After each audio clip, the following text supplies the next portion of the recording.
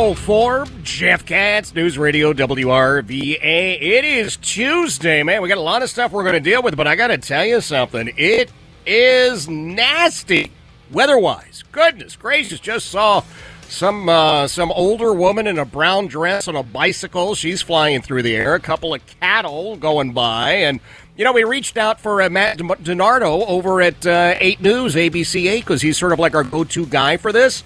He's apparently picking, coconuts out of a drink somewhere in California. However, John Bernier, who knows one or two things about weather, is joining us. John, good afternoon, my friend. Hey, Jeff, how are you? I am doing great. Now, you are, to put it mildly, somewhat busy. What the heck is going on? Oh, folks, we got a very dynamic storm system that's coming through the area right now. And, again, the storm is well to the west of us, so we are on the warm side of it. As we've been saying, this one definitely was not going to be a winter storm at all for us here. Right. And what's happening is because of the intense winds aloft, the warm air flowing in over us here, it's now up to 56 degrees outside for us here. And at Richmond International Airport, the winds are gusting to 40 miles an hour. I can see it on the big board right up here in front of me. And this is setting us up for, we've had the heavy rain come through. We've had the warm front lift north of us. We're in the warm sector.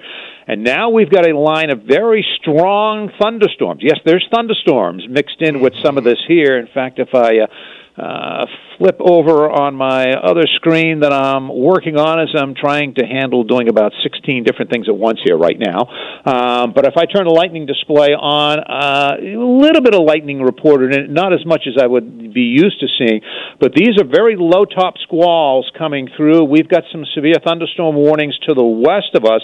They're out in the Blacksburg area, which actually their area of responsibility ends at Buckingham County, Prince Edward County, and they have Charlotte County there. But there is a line extending down through Danville right now. And what's happening is that line is moving to the east at about 20 miles an hour, but the storms are moving northeastward. So the thing is growing to the northeast. A lot of wind shear ongoing. The winds are just screaming upstairs over us here. So we can potentially see maybe a few quick spin-down type tornadoes that may occur out of this system. And because of that, there is a tornado watch that's in effect.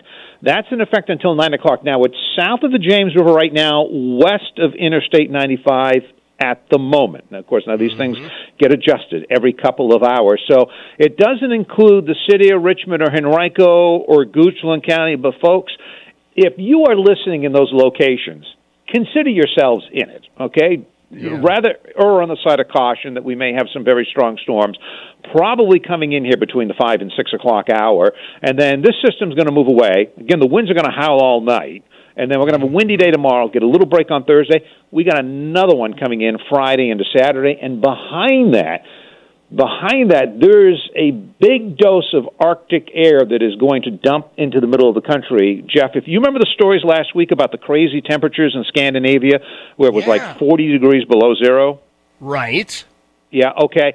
That cold air is rotating around through the Arctic, and it is going to dive into the nation's midsection. It's not going to drop to 40 degrees below zero, but it is going to get much colder next week. And, I know those of you, football fans, the Kansas City, Miami game is going to be very chilly, and the Buffalo-Pittsburgh game may even have the chance of having snow falling on it, lake effect snows up there in Orchard Park, New York. Wow. All right. Well, look, John, you're a UMass guy, so you will feel my pain. The Pats are out of it, so I just believe that the season is over anyway. Now, UMass Lowell.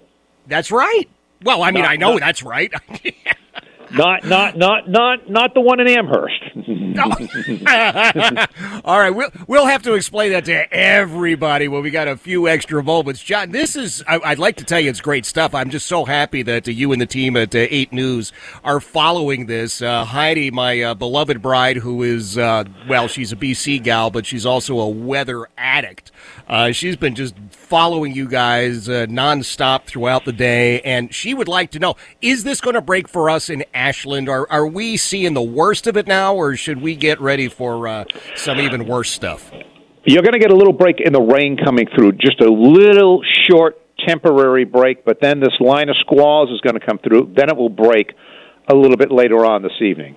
Okay. And I got something kicking out right now. Oh, new severe thunderstorm warning just popped right out for us here. I just heard it kick on the printer behind me, and if I'll reach over here, I can actually pull it up because I've got this stuff that comes through all over us here. Oh, this one's down the south of us. That's Danville, Caswell County, Charlotte, Pennsylvania, Halifax County. So that's to the south of the one that includes Buckingham County, and those are all until 4 o'clock. And we are going to get severe thunderstorm warnings probably coming through, especially south of us here. You know, when we get into between 4 and 5, let's say Dinwiddie, Nottoway, Lunenburg, Mecklenburg, Amelia County, and then coming in over us. And remember, severe thunderstorms with the strong winds aloft can cause as much damage as a small tornado because we can get very strong, gusty winds coming down out of these systems. All right. Well, John, we will continue to monitor you as you monitor this, and we appreciate you.